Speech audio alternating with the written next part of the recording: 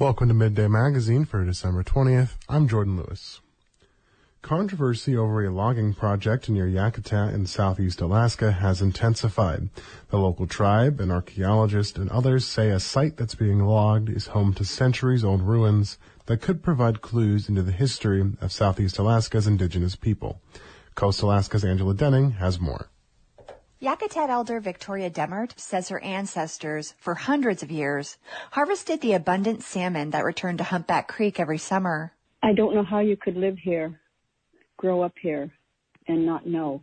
She's a council member for the Yakutat Sitka Tribe. Just this past August, the tribe passed a resolution calling the site sacred and culturally historic. Elders like Demert and anthropologists say the tribe purchased the site from previous inhabitants hundreds of years ago. So Demert says she was taken aback when she learned that the local native village corporation, Yakutat Kwan Incorporated, had begun clear-cutting the forests around Humpback Creek. She says the company never publicly announced that its subsidiary, Yak Timber, planned to log the area. We had to find out by seeing what was going on and then seeing some drone footage of it, in addition to pictures that were being taken. In a December 8th letter to Yakutat Kwan, the tribe called on the company to stop logging the area. The tribe wants time to investigate the site. We know we had a village there, and we know there are historical sites there, and we want Yakutat Kwan to stop and let archaeologists get in there before everything's destroyed. Now there's physical evidence of the history, says the Alaska Heritage Institute.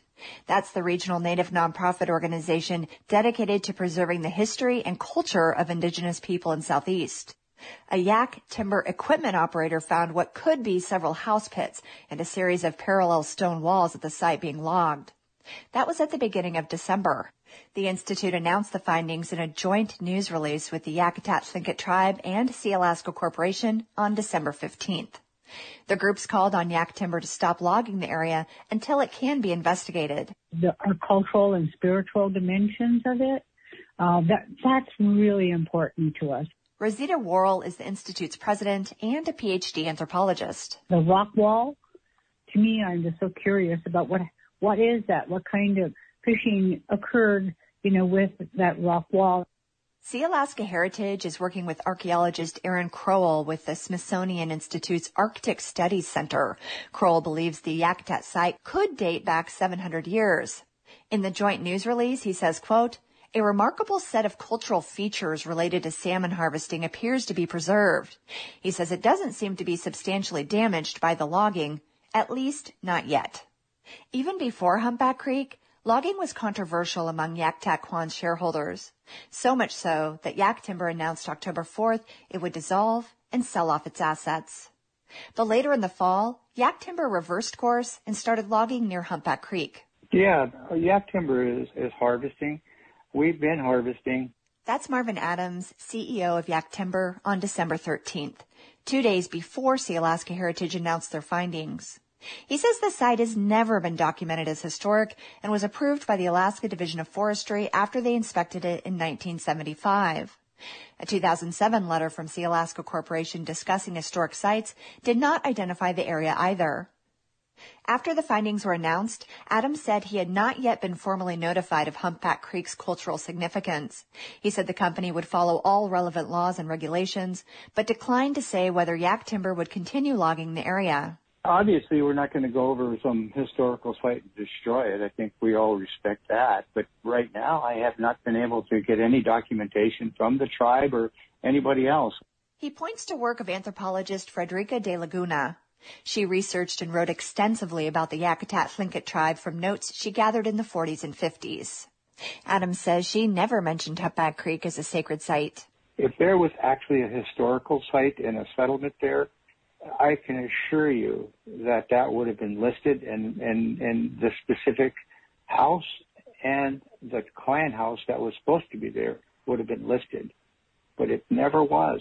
But Demert sees it differently. Though De Laguna's work doesn't go into detail, she says the anthropologist's notes do mention Humpback Creek as an important salmon harvesting site. It's where her people, Quashkekwan, got their name, which means people of the Humpback Creek. It's part of our history. It's part of who we are. and to see it desecrated, it just hurts spiritually and physically. It just breaks our heart and brings tears.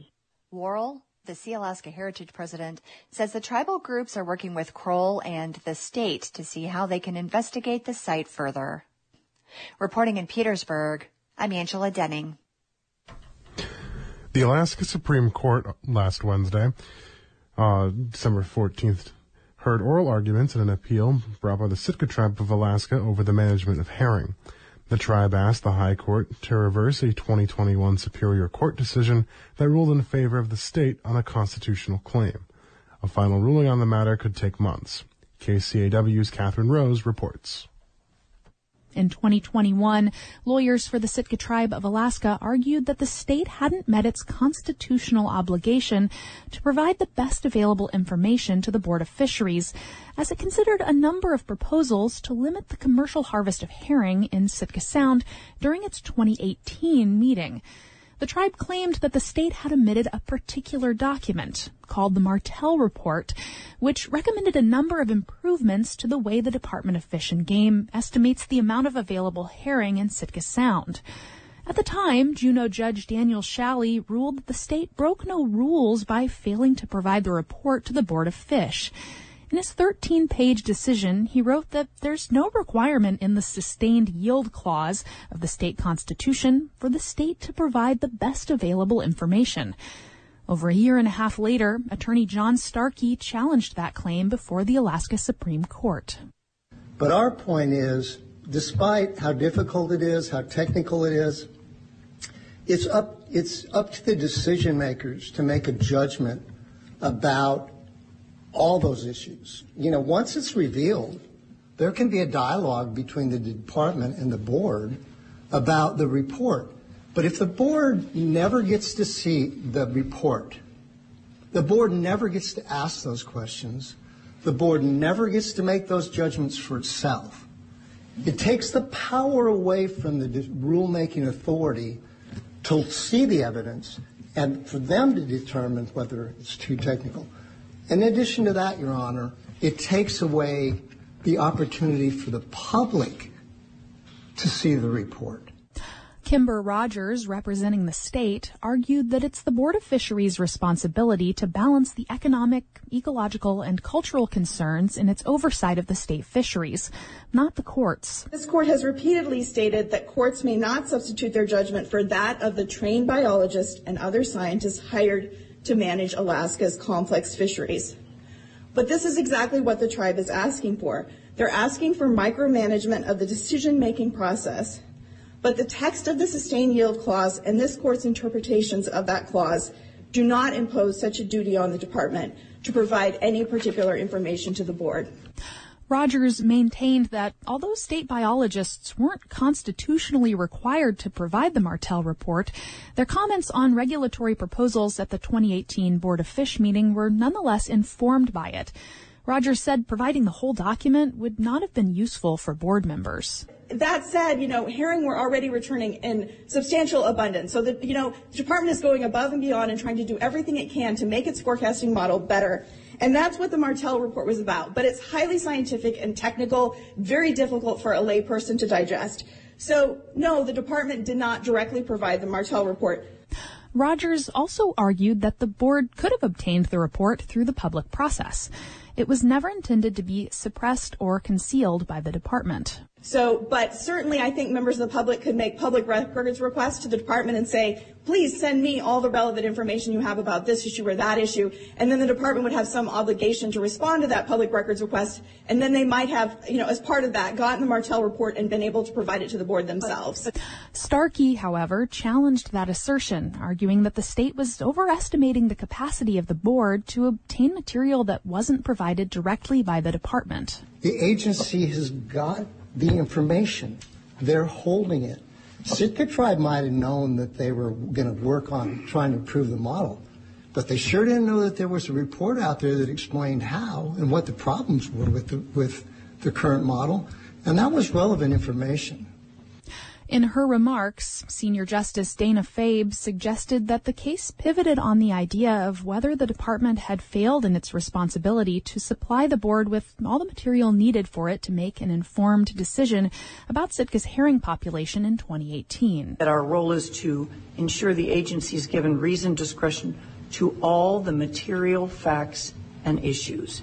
How can the board give its reasoned discretion that's beyond our review once they take a hard look to all the material facts and issues if those haven't been provided to them? But to me, that's the bottom line of this case. The Supreme Court has taken the matter under advisement and will issue a written decision at a later date, which could be months away.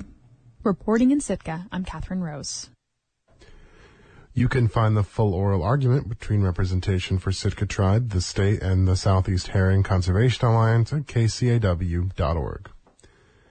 Every year at Christmas time, Petersburg celebrates with several days of Julebukking.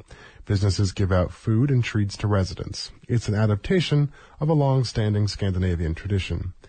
KFSK's Rachel Cassandra spoke with Marcy Figueroa from El Zarape on why the Mexican restaurant gives out tamales for Julebukking. My name is Marcy Figueroa, and I've been in Petersburg like 20 years, but I just had this business in El Zarape. Here in Petersburg for over 3 years. Tell me about what you serve today for Julebukking. We've been doing the Julebukking since we started 3 years ago. We do tamale, rice and beans for the community. Thank you for all your support. Appreciate that. And can you tell me a little bit about why you choose tamales for Julebukking? Because it's a Mexican restaurant and it's traditional in the Mexican culture. That's the first thing: tamales, pozole.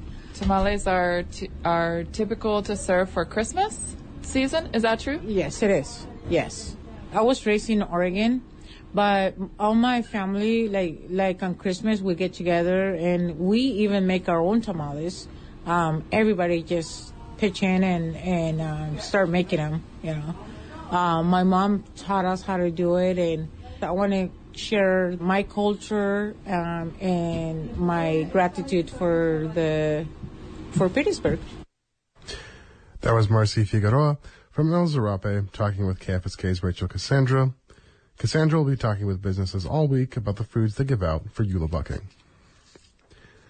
The Devil's Thumb Shooters is a youth shotgun program in Petersburg. It was started by Larry O'Rear and Officer Kelly Sweetheart 6 years ago. The program has grown, and they have 31 athletes this year.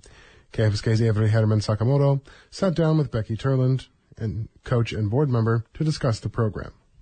So it's a youth marksmanship program. Started about 6 years ago, I want to say roughly. Started off with 6 athletes, 6 shooters. I don't like using the word shooters, but it is, athletes. And we are up to 31 of them that were registered this year. We traveled to Juneau. We took 17 of those athletes with us up to Juneau. And multiple did place again, like we tend to place every time we go to a tournament in Alaska. When we went up there, we had 2 that had actually made the state team this summer. Since then, we've had 2 more join. So we have 4 Devil's Thumb shooters, all sophomores that are representing Petersburg on the state shooting team, and they will be traveling outside of the state as well. And they have 2 trips planned there, too. So that is, the Alaska Yes program, but with 4 of our shooters that are going. We have a spring season, and we have a fall season. The spring season typically is longer because we have a lot more daylight and it is warmer out. And they practice, I want to say, 10 to 12 weeks in the spring. And that ends with a tournament up in Anchorage. And then we have our fall season. That is usually only about 8 weeks, roughly. They only practice once a week then, and, darkness and cold and lots of other activities. And then they end that tournament, the one that we just finished here in October, up in Juneau. Currently, Devil's Thumb shooters have been asked to serve at different banquets. So that's been a fundraiser. We did our Friends of the NRA banquet, which is a major area where we get our funds to have the program. And from there, Barbet with the Emblem Club has asked us to do a few banquet serving with them. We are going to be doing one with Ariel Roundtree as well. So all those funds get split up between who's working, and it goes towards the actual travel, the shooters' travel or their summer or spring expenses coming up. So it's a nice opportunity. That was Becky Turland, coach and board member of the Devil's Thumb Shooters, speaking with KFSK's Avery Herman Sakamoto.